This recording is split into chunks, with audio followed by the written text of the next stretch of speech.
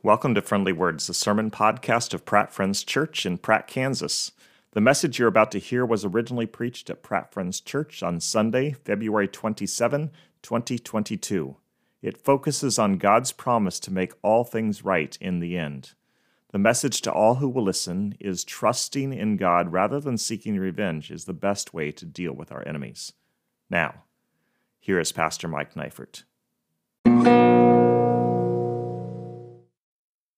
All right, let's pray together. God, thank you that you are with us and you care about us, and your word is going to accomplish in us everything that you desire. Thank you for your word. I thank you that you didn't hide, that you gave us your word as a revelation so we could understand who you are and could worship you and honor you and live for you, and that you showed us the way to salvation. And God, I pray that you would do everything that you want to do today. And we trust you for that. Amen.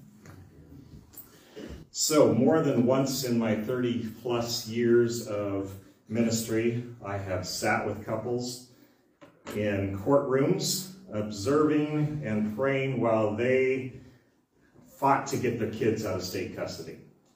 At least once, maybe twice, my friends showed up at the right place at the right time, only to find out that without notifying them, they'd canceled the hearing.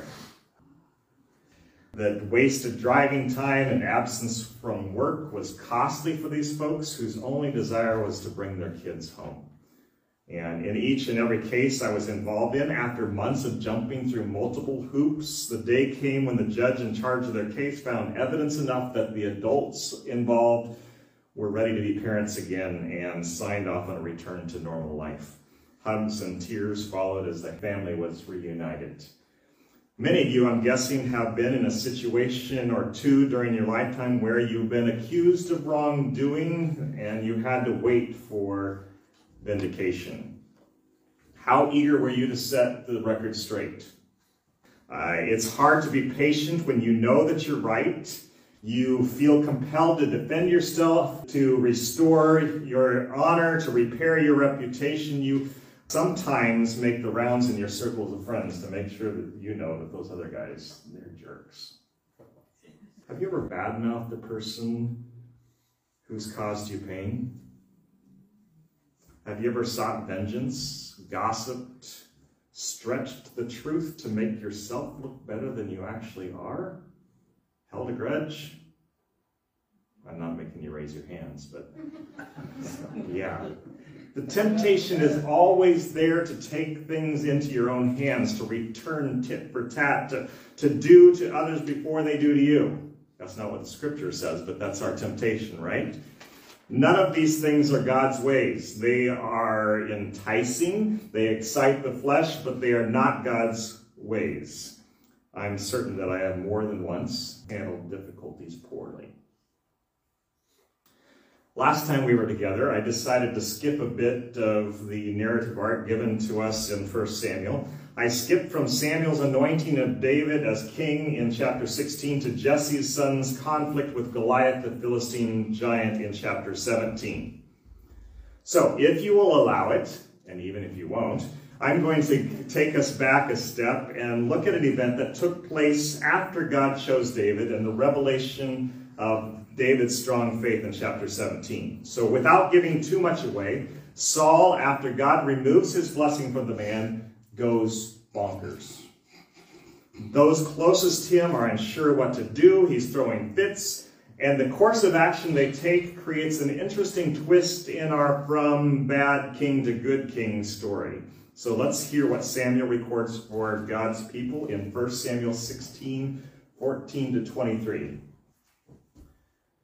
Again, that's 1 Samuel 16, 14 to 23. 1 Samuel 16, 14 to 23 says this. Now the Spirit of the Lord had departed from Saul, and an evil spirit from the Lord tormented him. Saul's attendants said to him, "See, an evil spirit from God is tormenting you. Let your Lord command his servants here to search for someone who can play the lyre. He will play when the evil spirit from God comes on you, and you will feel better." So Saul said to his attendants, find someone who plays well and bring him to me." One of the servants answered, "I have seen a son of Jesse of Bethlehem who knows how to play the lyre. He is a brave man and a warrior. He speaks well and is a fine-looking man, and the Lord is with him." Then Saul sent messengers to Jesse and said, "Send me your son David, who is with the sheep." So Jesse took a donkey loaded with bread, a skin of wine, and a young goat, and sent them with his son David to Saul. David came to Saul and entered his service. Saul liked him very much, and David became one of his armor-bearers. Then Saul sent word to Jesse, saying, "Allow David to remain in my service, for I am pleased with him." Whenever the Spirit from God came on Saul, David would take up his lyre and play. Then relief would come to Saul, he would feel better, and the evil spirit would leave him. Plot twist. God puts both anointed kings in the same room. The one with the Spirit is sent by God to help the one from whom the Spirit has departed. The Spirit-filled kid plays music, and the spiritually addled elder is calmed. I started thinking about this. Does God still calm those who are far from him through the words or actions of his Spirit-filled children? Surely he does. I wonder how often a scenario similar to the one that we've read about plays out in our lives without us even taking notice. Maybe we need to pay more attention to what God is up to when we interact with those around us. We ought to take special note of the times when those who lack peace are stilled by the calm God brings to them through our words and our actions. We're ready to fast forward now. Since we've already talked last week about David's bravery before the Philistine giant, we're ready to see what happens at the beginning of chapter 18. We're going to be in 1 Samuel 18, 1 through 9. I'll give you a second to find that. What we're about to read follows immediately on the heels of David's victory over Goliath and Israel's subsequent beatdown of their enemies. Hear now what Samuel included in the Saul and David story in 1 Samuel 18, 1 through 9. What happens here is important, so pay attention to what Saul does and what David does. Let's read 1 Samuel 18, 1 through 9. After David had finished talking with Saul, again, this is right after Goliath. After David had finished talking with Saul, Jonathan became one in spirit with David, and he loved him as himself. From that day, Saul kept David with him and did not let him return home to his family. And Jonathan made a covenant with David because he loved him as himself. Jonathan took off the robe he was wearing and gave it to David, along with his tunic and even his sword, his bow, and his belt. Whatever mission Saul sent him on, David was so successful that Saul gave him a high rank in the army. This pleased all the troops and Saul's officers as well. When the men were returning home after David had killed the Philistine, the women came out from all the towns of Israel to meet King Saul with singing and dancing, with joyful songs and with timbrels and lyres. As they danced, they sang, "Saul has slain his thousands, and David his tens of thousands." Saul was very angry. This refrain displeased him greatly. They had credited David with tens of thousands, he thought, but me with only thousands. What more can he get but the kingdom? And from that time on, Saul kept a close eye on David. You would think that Saul would be pleased with David's expertise and his dominance on the battlefield. The young man's exploits are keeping Saul's throne secure and God's people happily protected. David's service, in reality, is a boon to Israel. Saul does not see good in what the shepherd boy does. Envy blinds him. He cannot celebrate this guy's success because in his mind it dims the spotlight that's supposed to be shining on him. He's the king, for crying out loud. Why is not everybody paying attention to me? I'm the king. You can hear him kind of pouting there. I'm supposed to be the one praised. I'm supposed to be exalted. Instead of being thankful that there's a strong warrior whom God has sent to help Israel, Saul's attitude toward David is sour. He intuitively discerns the coming shift in power and warily eyes his rival. There is no trust in God left in Saul's soul, only a fleshly determination to hang on to power for as long as he can. Do you react like Saul when someone takes the eyes of the crowd off of you? Do you sulk when another does well? Do you secretly wish the downfall of the person who's receiving more attention than you? These kinds of responses are the responses of the ungodly, those who are not living by the Spirit. They are sure signs that pride is taking over your heart and mind. Be warned, pride goes before destruction, a haughty spirit before a fall. That's Proverbs 16:18. The man who wrote Proverbs 16:18, the wisest man who would ever live, had not yet drawn his first breath when Saul began watching David carefully. Solomon, David's son, Israel's third king, a prolific writer of Proverbs, would not be born for many years. Even so, you can see the wisdom of this proverb and see the truth in it lived out as you watch Saul let jealousy take him down a very dark and winding path. If you are angry when your brother succeeds, watch out. If you, out of distrust, start keeping a close eye on a sister whom God is blessing, be warned. Saul's story is a cautionary tale for us. As we continue on in it, you're going to see how hard a proud man can fall. Without even moving on, we can see the slide toward insanity start. Pick up with me right where we stopped in chapter 18. This is what verses 11 and 12 give us. Again, that's 1 Samuel 10 and 11. This is what verses 10 and 11 say. The next day, an evil spirit from God came forcefully on Saul. Same as back in chapter 16, right? He was prophesying in his house while David was playing the lyre, as he usually did. Saul had a spear in his hand, and he hurled it, saying to himself, "I'll pin David to the wall." But David eluded him twice. A little aside here. Why did he stick around after the first time? Anyway, how insecure do you have to be in your position to throw a spear at somebody? Pretty insecure, right? That's far over the top crazy. But let's not miss what the text says. Samuel wants us to know that this is not just an everyday garden variety tantrum that Saul is throwing. His actions are prompted, as they were earlier, by an evil spirit. Maybe you don't think about demonic activity very often. I sometimes forget to consider the devil's work when dealing with difficulties. I know that God's work puts this kind of thing out there, but I go to other possible causes of people's actions first, and maybe I shouldn't. I wonder if more of what people do to stir up trouble, if more of the harm that they do to us and those we love is the work of our enemy working through them and in them. If it is, and that seems likely, we would do well to take to the battlefield on our knees, praying rather than with our fingers on a keyboard. Maligning someone's character is easy and ungodly. Gossip is easy and sinful. Praying for those who've done you wrong? Hear what Jesus says in Matthew 5:43 to 48. I'll give you a second to find that. Keep your finger in 1 Samuel, because we're coming back there. Matthew 5:43 to 48. You might recognize that this is one of the chapters of what we call the Sermon on the Mount. Jesus is laying out what life in the kingdom will be like, what life for those who are living by the Spirit is going to be like.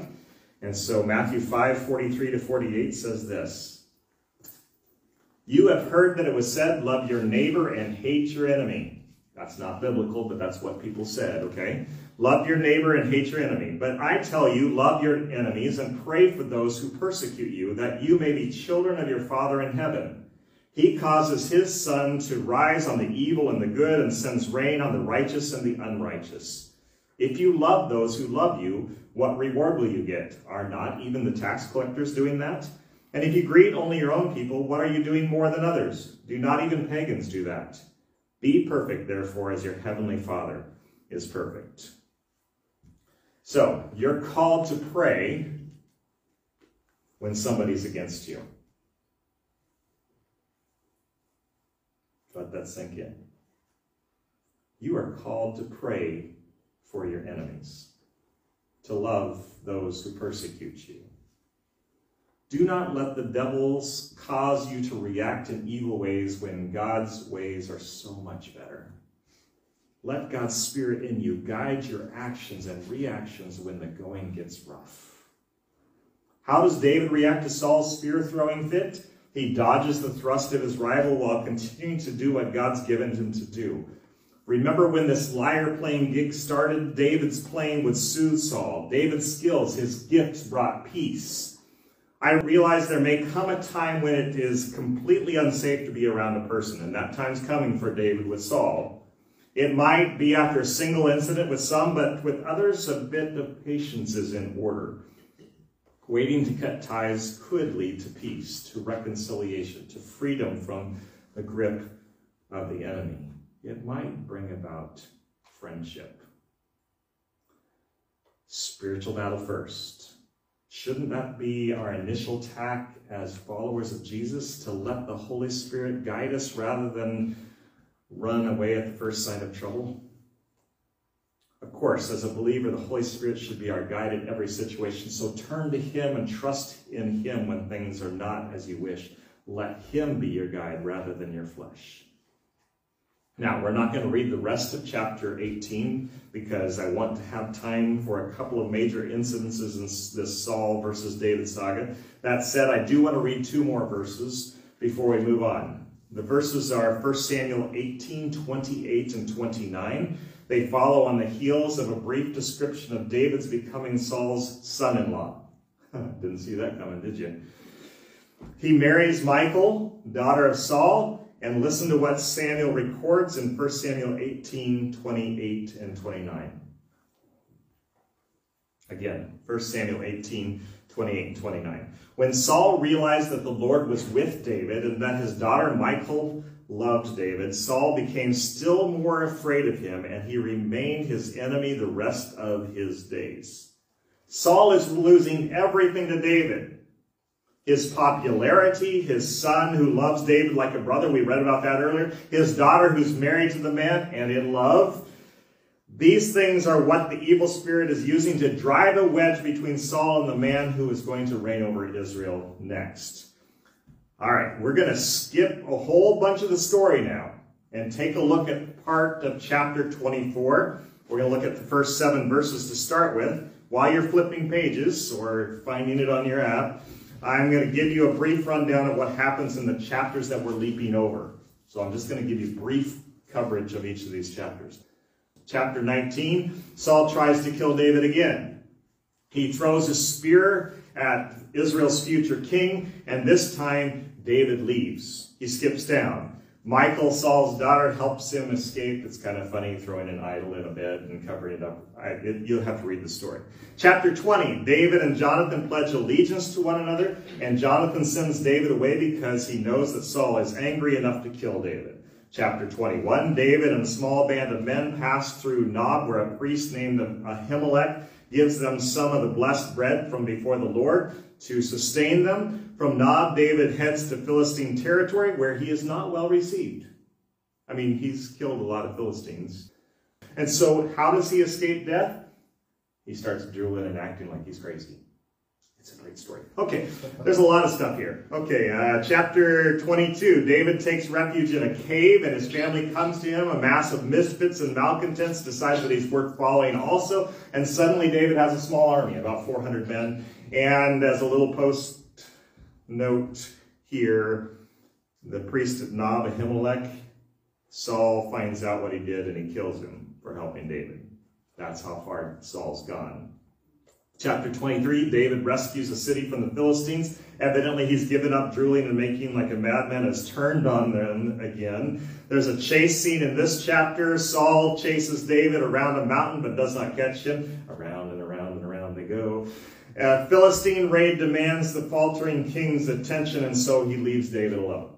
And now we're ready for chapter 24. That was quick, I know. It's in this chapter that David shows greater patience than most of us would. He's in a tough place and is offered an out. So let's see how he responds to this opportunity. The first section that we're going to read is verses 1 through 7. 1 Samuel 24, verses 1 to 7. After Saul returned from pursuing the Philistines, he was told David is in the desert of En-Gedi. So Saul took 3,000 able young men from all Israel and set out to look for David and his men near the crags of the wild goats. He came to the sheep pens along the way. A cave was there, and Saul went in to relieve himself. David and his men were far back in the cave. The men said, "This is the day the Lord spoke of when he said to you, 'I will give your enemy into your hands for you to deal with as you wish.'" Then David crept up unnoticed and cut off a corner of Saul's robe. Afterward, David was conscience-stricken for having cut off the corner of his robe. He said to his men, "The Lord forbid that I should do such a thing to my master, the Lord's anointed, or lay my hand on him, for he is the anointed of the Lord." With these words, David sharply rebuked his men and did not allow them to attack Saul. And Saul left the cave and went his way. I don't know exactly how long David's been on the run, but it's been more than a couple of days. He's been hiding out in lonely places month after month after month. Saul's been chasing him this way and that way. There have been lots of close calls. This is not the life that David wants for himself, and it's certainly not the way the 400 guys with him want to live. Then along comes this chance to end the running. Saul steps into the cave to, of all things, go to the bathroom, and his chosen outhouse happens to be the same cave where David is hiding out. He and his men are deep in the shadows watching their enemy use the squatty potty. David's men are absolutely sure that this is an occasion for rejoicing. No one guards the man who's caused them so much difficulty. He's vulnerable. They're sure that David can end Saul's life with little risk and take the throne. They watch as David creeps up behind his arch nemesis, blade in hand. They think that their wandering days are over. And then their leader does something they did not anticipate. He cuts off a corner of the king's robe and creeps back to them. What in the world? Opportunity blown. David's men are beside themselves with consternation. He has to calm them down. But David is conscience-stricken. Even the act of cutting off a piece of Saul's robe while he was indisposed bothers him. He rebukes his bloodthirsty men. Listen to his words again. They're in verse 6. He said to his men, "The Lord forbid that I should do such a thing to my master, the Lord's anointed, or lay my hand on him, for he is the anointed of the Lord." Only those who daily depend on the Spirit for guidance can wait for God to straighten things out. David shows us that. The Spirit had departed from Saul. He had come upon David. David's actions are those we ought to emulate. I want you to hear David's words to Saul immediately after the bathroom break in the cave incident. He calls out to Saul. We're in 1 Samuel 24, and we're going to look at verses 8 through 15 now. We're right where we left off. Again, 1 Samuel 24, 8 to 15. This is what happens. Then David went out of the cave and called out to Saul, "My lord the king." When Saul looked behind him, David bowed down and prostrated himself with his face to the ground. He said to Saul, "Why do you listen when men say David is bent on harming you? This day you have seen with your own eyes how the Lord delivered you into my hands in the cave. Some urged me to kill you, but I spared you. I said, I will not lay my hand on my Lord, because he is the Lord's anointed. See, my father, look at this piece of your robe in my hand. I cut off the corner of your robe, but did not kill you. See that there is nothing in my hand to indicate that I am guilty of wrongdoing or rebellion. I have not wronged you, but you are hunting me down to take my life. May the Lord judge between you and me, and may the Lord avenge the wrongs you have done to me, but my hand will not touch you.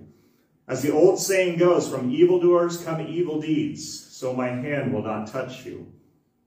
Against whom has the king of Israel come out? Who are you pursuing? A dead dog? A flea? May the Lord be our judge and decide between us. May he consider my cause and uphold it. May he vindicate me by delivering me from your hand." God will set things straight. David knows that he knows that he knows that he knows that he knows that this is true.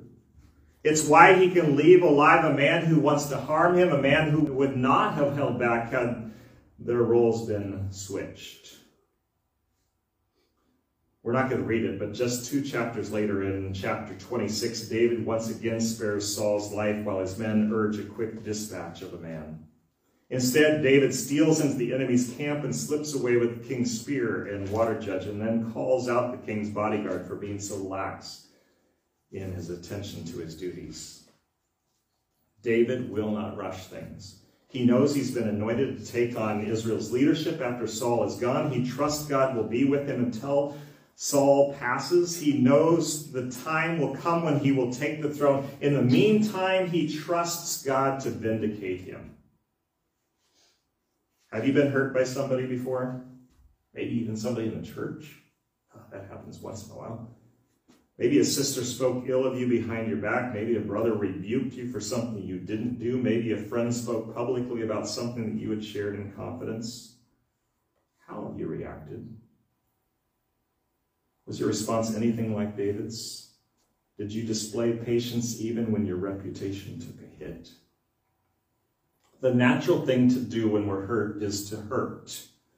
The flesh craves vengeance. Maybe you've been thinking about a person who wronged you as I've been speaking about David's patient response to Saul's dogged pursuit.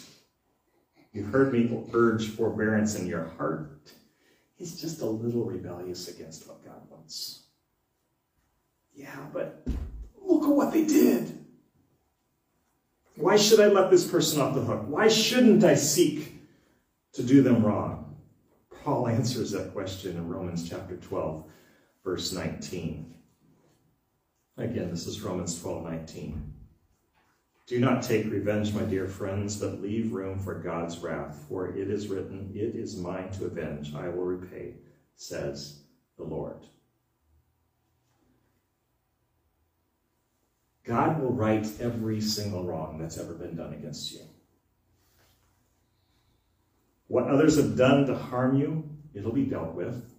The harm that you've done will also come to light. You want grace for your sins, don't you? God's way is to give grace to others when they sin against you. Is there some situation that you need to trust God with? Have you been spending far too much time and energy on hating another and wishing ill upon them? Wait for vindication. Trust God to do what's best. He will clean up the scene without making things worse. You, on the other hand, will just destroy things. Sin will do that. Wait. In the end, Saul died in battle, and David took the throne without the guilt of bloodshed. After waiting, he was vindicated. He took the throne promised to him and ruled for a good long time. And from his line came our Savior, Jesus. God will take care of things for you. I urge you to take your anger and your hurts and your disappointment in others and your frustrations with that friend to him as we close the service. And let the Spirit speak to you. Let him bring peace to your soul as you wait upon God.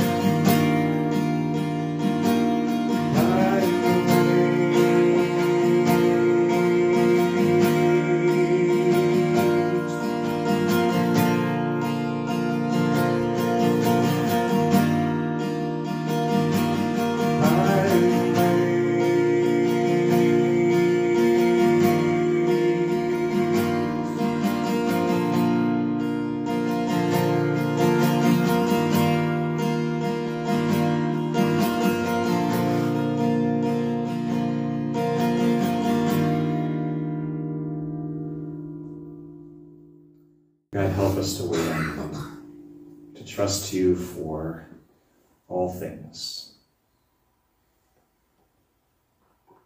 for fullness and for guidance and for strength and for renewal and for vindication.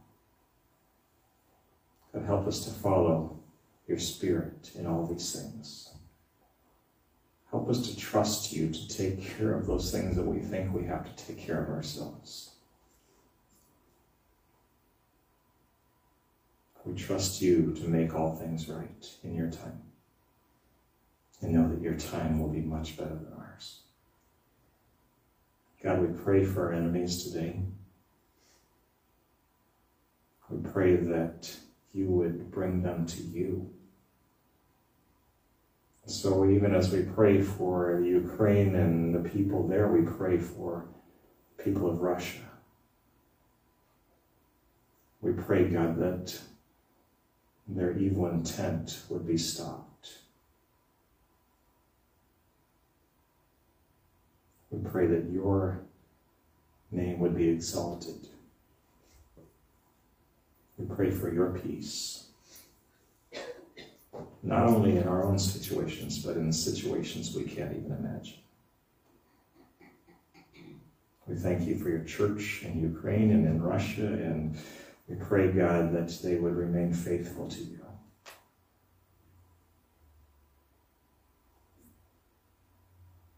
And that people would come to know Christ through this situation.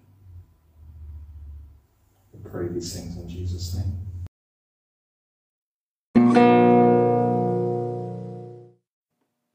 We hope you have been encouraged and challenged by today's sermon.